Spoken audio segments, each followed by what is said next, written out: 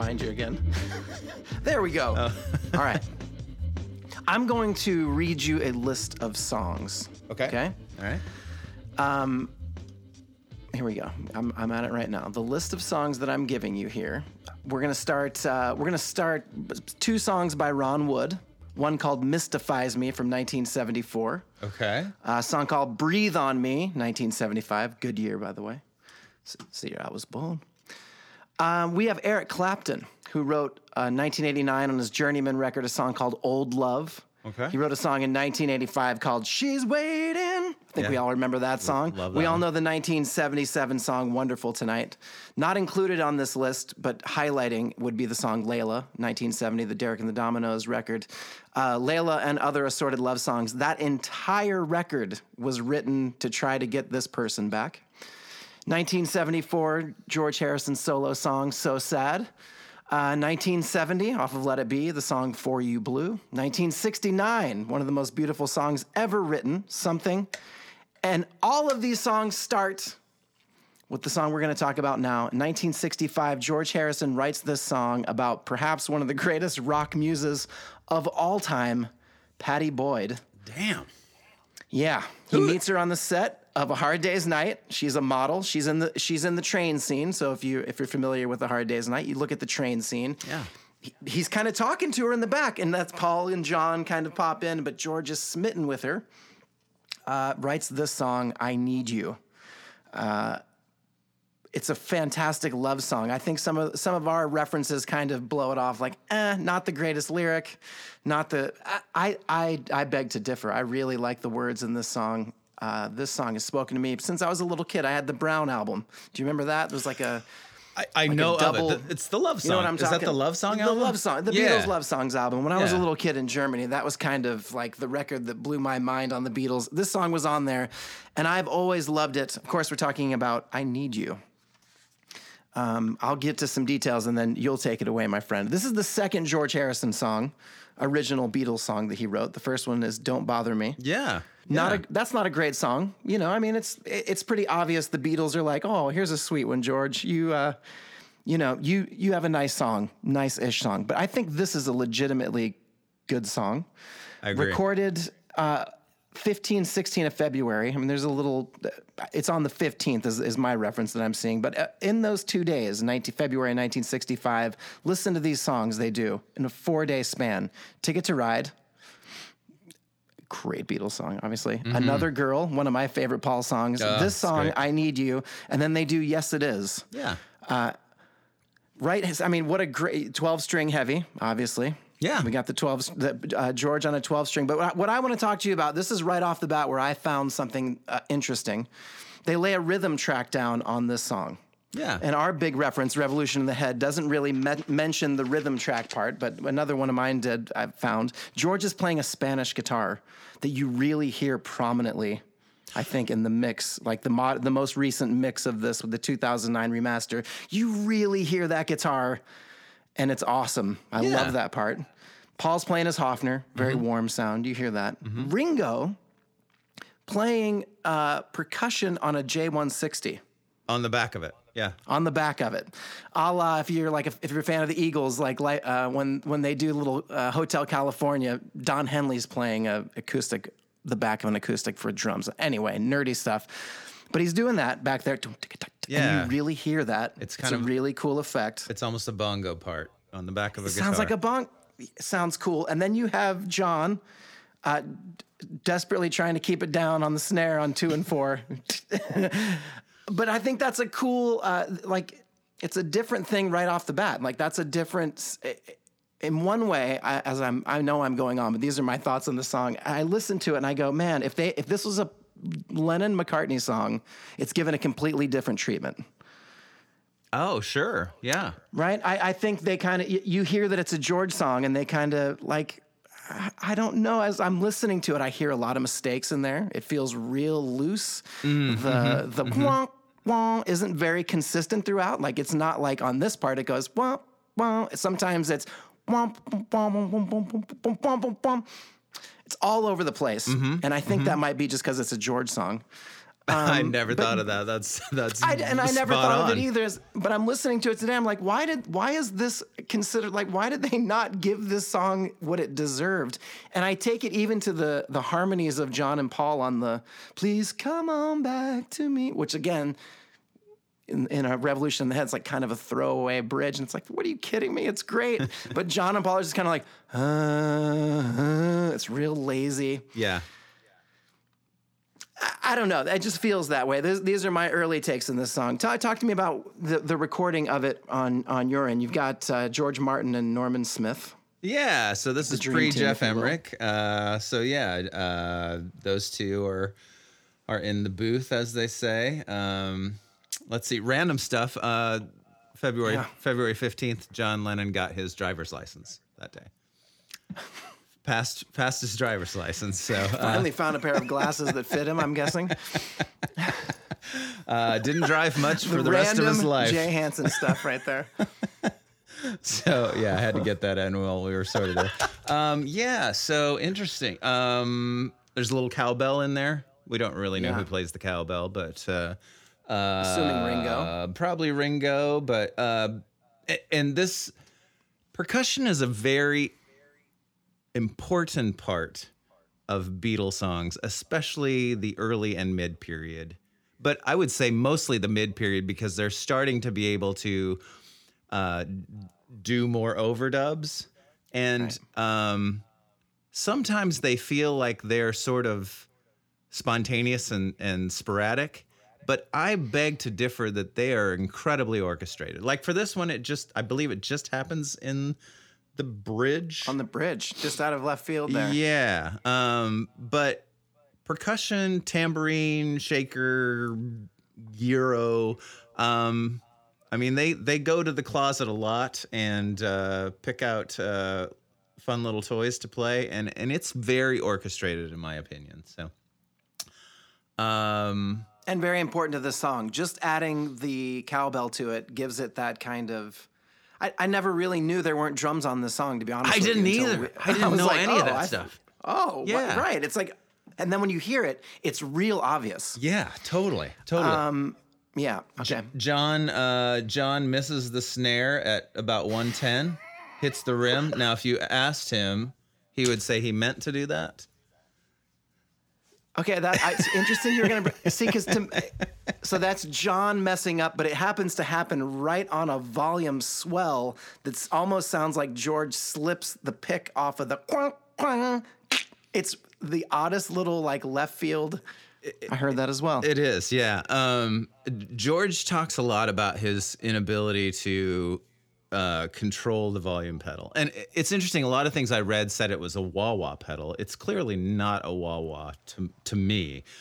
From what I've read, and I looked this morning, but I couldn't find it, but I think it's a de-Armond volume/tone pedal. Now, I've never seen or played with one of those, so maybe it does have a tone element to it. It's possible if it's a passive thing, it's like rolls the treble off a little bit.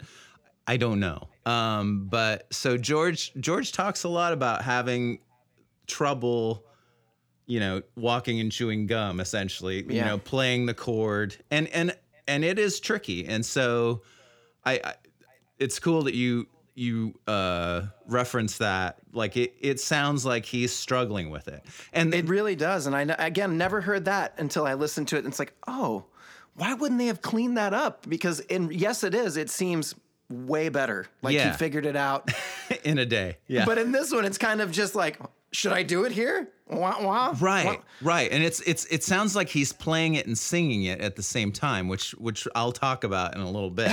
Which probably explains the inconsistency. But he's not. He overdubbed the electric part the next day. So cuz he did he played Spanish guitar. I think the Beatles all got Spanish guitars. It might be the Ramirez that he played in And I Love Her, possibly. But so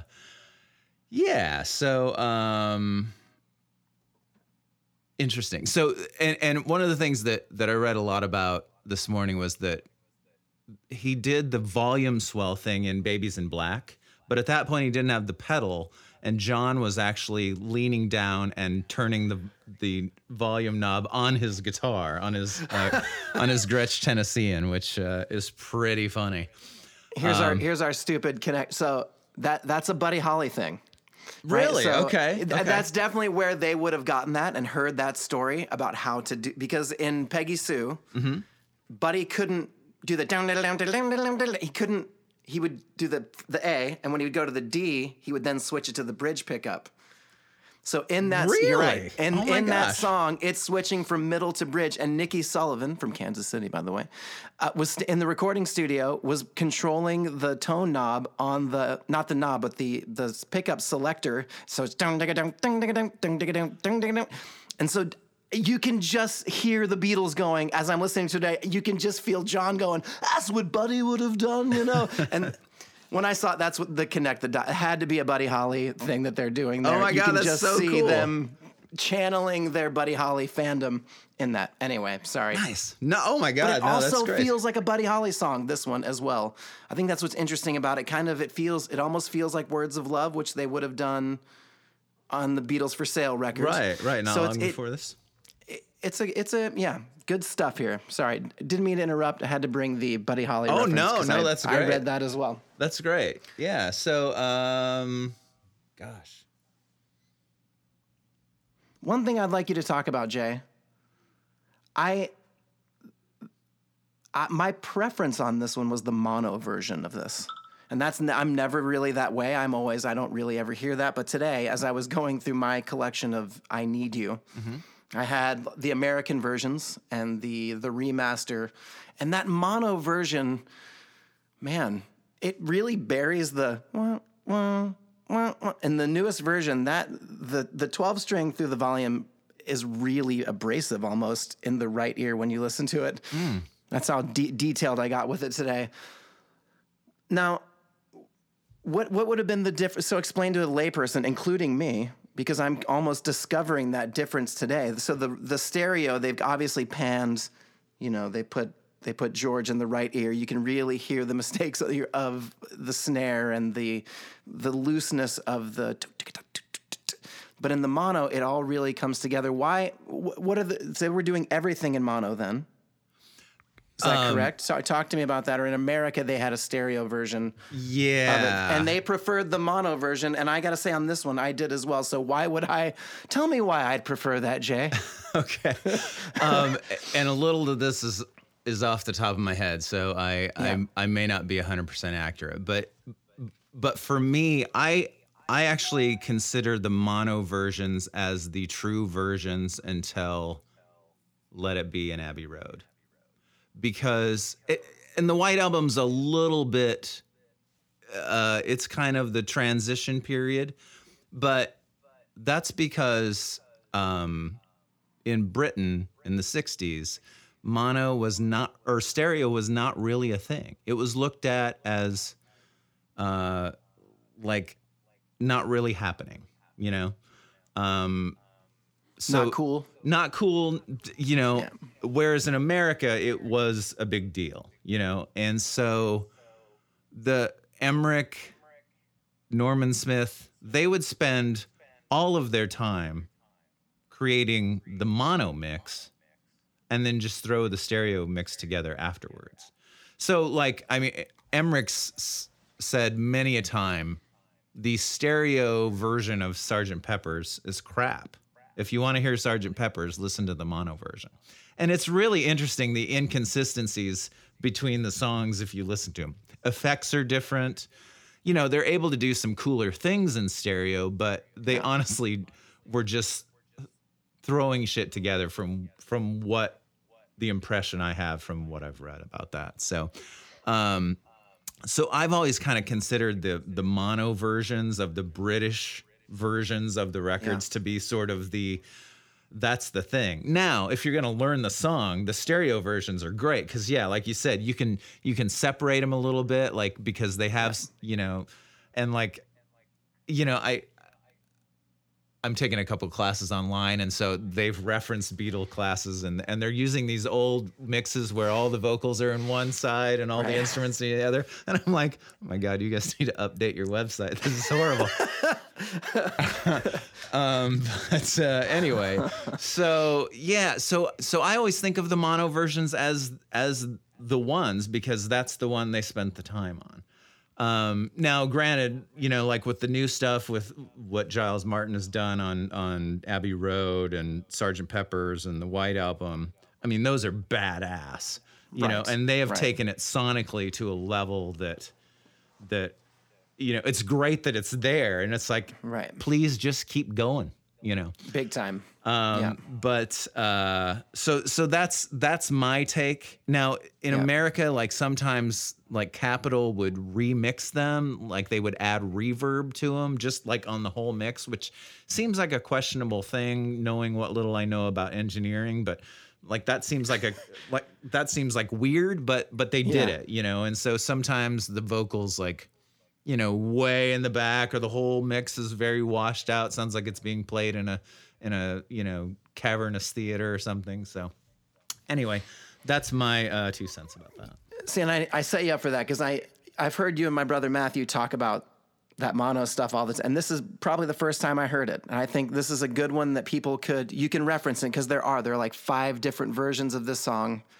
There's like a mono, a stereo, like the US anyway, just give that a listen. You can really hear it. And I think maybe in these early records, especially a George song, it was used to cover up some mistakes that you can really hear when it's all spread out. Yeah. It's a little loose, Totally. I felt like listening to this song, knowing where it fits in their canon, right? So again, one of my favorite Beatles records is Beatles for Sale. We talked about that in the 8 Days a Week. Just great songs. They're so tight and they're tired, but they're badass. They're just really awesome. They start smoking pot around the Help time. Yeah. And I think you can hear that in this song. They definitely would have been completely baked doing Ticket to Ride and Another Girl and Yes It Is and I Need You. Listen for that in this song. This is kind of the first song I hear it in the recordings. It's not as tight as Beatles for Sale. But again, they do Yesterday on this record and they do Help and they do Ticket to Ride. So they are tight. But again, being a George song, it's a little looser. Yeah. But you can hear how when he's introduced to Indian music making this movie, by the way, George is. Mm-hmm. And then you hear that, of course, in the next record, which is after Help, we have Rubber Soul. Right? Mm-hmm. This one really feels like a Rubber Soul-y song to me. I mean, when you listen to it, really would have worked on Rubber Soul. Oh, if they would have spent a little time, a little bit more production time with it. This would be a song that maybe isn't a throwaway song. I don't think it's a throwaway song, but it's not considered a very well-known George song. And as you go to the internet, there's not a ton of stuff about this. He didn't ever play it live. Right. He doesn't talk about it much. Doesn't talk about this song. Yeah. But I mean, for me, it's always been one of my, like, so I have my favorite Beatles songs are not the hits generally. My favorite Beatles songs are like the sort of rarities, and this is one of them, and it's I think I go to that scene in Help where they're out, surrounded by Sounds the tanks great playing there. Yeah. It's great. The night before, Ringo's freezing. Yeah.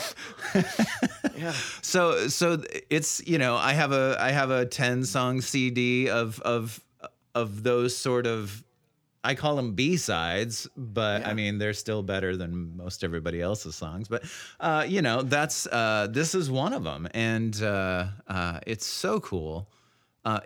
It's kind of a folk song to me. It's interesting that you hear Buddy Holly and I'd never thought of that. I think of it as kind of a folk song, and I don't know if the Byrds were there yet, but there's, there's almost a birdie definitely thing. A Byrds. Roger McGuinn would have had to have heard this song and go, oh, this is my sound for the next 10 years. Yeah. Let's talk about playing it live, because we do play this one. This is because it's also one of my favorite songs, and I don't consider it a rarity because, like you, it was on that Love Songs album to me. So I've known this song since I was 7. Right. It was hard. I remember it was very difficult to learn those harmony parts. My brother Ryan and I it's like, oh, I never really heard those. They're very lazy. Like I said, they're not your typical Beatle harmonies. Gotcha. And I know you said as a guitar player and a singer and a piano player and a singer, I always struggle with rhythms and singing. Right. You know, I have to really teach. Like Jesse's Girl is the best example. I can't play and sing that song to save my life. Really? Because the rhythm's different in my head. So talk to me about the struggle. You sing it awesomely, by the way. Thanks. Don't want to toot your horn too much, but it's freaking amazing. I get to play the Spanish guitar part, so I'm all in on this one. But you do the womp womp. So you play the George 12 with the volume and sing it. Talk to me about difficulty that you have doing that. Should somebody out there go, oh, we're going to add this to our live show? Yeah, it's. I was in revisiting it today and reading about the lyric and just how sort of it comes across as, you know, it's George kind of sounding pretty depressed, you know, and it sort of made me laugh because I don't capture that because I'm way in my brain trying to you know, I just sort of like made fun of George like not being able to handle the volume pedal while he was playing guitar, but he wasn't singing. So and the thing that's the hardest for me, it's not the volume thing, it's where that chord goes. So he's doing an A to an A2 or 9, whatever you want to do, call it. Hang on, sorry, I've got the... Yeah, so an A to an A2, then an A4, an A sus4 to an A. Those chords Great stuff, by the way. don't necessarily line up with the notes that he's singing. And this is a classic George Harrison sort of compositional thing. You hear it a lot. You hear it in this song we're going to talk about next week. It is one of his. It is just one of his things. It's a signature. It's a signature George. Yeah. It's, you know, Only a Northern Song. Oh my God, that's just the whole thing is like this sort of atonal dissonance sort of thing that George just locks into. Right. So he starts it here. I don't know if Don't Bother Me sounds like a surf song to me. And I've always liked it, but it's got a cool little guitar part. But anyway, so because of the note, da da da da da da da da da, that note, the end of those verse lines with what he's doing on the guitar, my brain is like splitting in half at that point. And I'm really trying to look like it's not splitting in half when we do it in front of people. And here's the tell. Here's the tell. And this is how we've played thousands of shows together at this point for the past 20 years at this point. We've been playing together. How I know, and you're not going to be able to see this, but Jay and I can see each other on the screen here. We have a teleprompter that we always use in the back of the room or at our feet. That's just how, if you're going to play 200 plus songs, you have to have a teleprompter because there's no way you can remember all the words and the chords. We're not superhuman. So how I know Jay, he's got an iPad in front of him with like intense tabs of every Beatles song in there. And sometimes it's just chords. Like in Hey Jude, I think we talked about, you have, maybe we didn't, but you have the lyrics there, but it's got the little story about Julie. And you have that kind of as inspiration in case you're like, I don't want to play this song tonight. It's like, oh, okay. But for you, when there's a song, and for the only time it really happens for you and I at the same time is And Your Bird Can Sing, where it's like, I close my eyes because I can't look, and you intensely stare at with a smile on your face and a chew in your gum. You're like, oh yeah, the gum's going hard. You don't read. So whenever you see the squint from Jay, and he just looks like he's smiling into space, that means, oh shit, here comes one. Here comes one that I don't know that well. There's several of those. Think for Yourself is the same way. I got a shit ton of them myself. and Think for Yourself is like the chords are wrong because I'm capoed, so I can't use the prompter. So I'm deep in my iPad for that. I'll out myself. Girl, if you just watch me on Girl, I have to close my eyes and let the force take over because I've only memorized it. We love playing it live. Oh, the yeah, best it's- live version of this song. This is a shout out to Rich Miller, who didn't really like the Beatles until he saw the concert for George. Oh man, those guys are. Damn, they But can Tom write some Petty songs. does the best. And anytime we would play this song, I would always count it like Tom Petty for Rich would be 1, 2, and I've got the guitar here, and I'll do my best Tom Petty. But it's like the Birds doing these like, you don't realize how much I need you. He's like, love you all the time and never leave you. Anyway, you got Michael Campbell plays the shit out of that 12-string part on that song. That's on YouTube. You got to check that part out. It's in the movie Help. It's one of my favorite scenes in the movie Help. That Great whole The scene. Night Before, I Need You part by Stonehenge and all the underneath stuff. I've always loved that. That's why this song is always, it's like, why don't we always play this song? Yeah, it's great. It's a good one. So let's give it the Glass Onion rating, if we will. All right. Again, we're on a 10-point scale. A flat number. Oh, there's motion detected in my front yard. Let me turn that off. Again, a decimal system is kind of what we're looking for. Yeah. You know. So I want you to give me your rating, Jay, and defend your rating of the George Harrison song, Patty Boyd's first love song written about her. Yeah, that I Need You. love what you did there at the top. I didn't That's realize. my NPR intro. Yeah, I love it. that. That's awesome. I didn't realize. So before today, I would have given it somewhere in the 7s. It's always I like the song, but because of the experience of playing it live and it sort of being a thorn in my side a little bit, Yeah. I would have put it in the 7s. I'm going to give it an 8-1. Wow. You went Yeah. really high on that one. Well, It's because it today reminded me that it took me back to when I first heard the song when I was in junior high. It was like a Memorial Day thing that Z92 would play like this. It was like, and I've downloaded it. It's freaking amazing. I can't remember what it's called, but it starts from like Love Me Do all the way to like their solo stuff, which at that point would have been 81.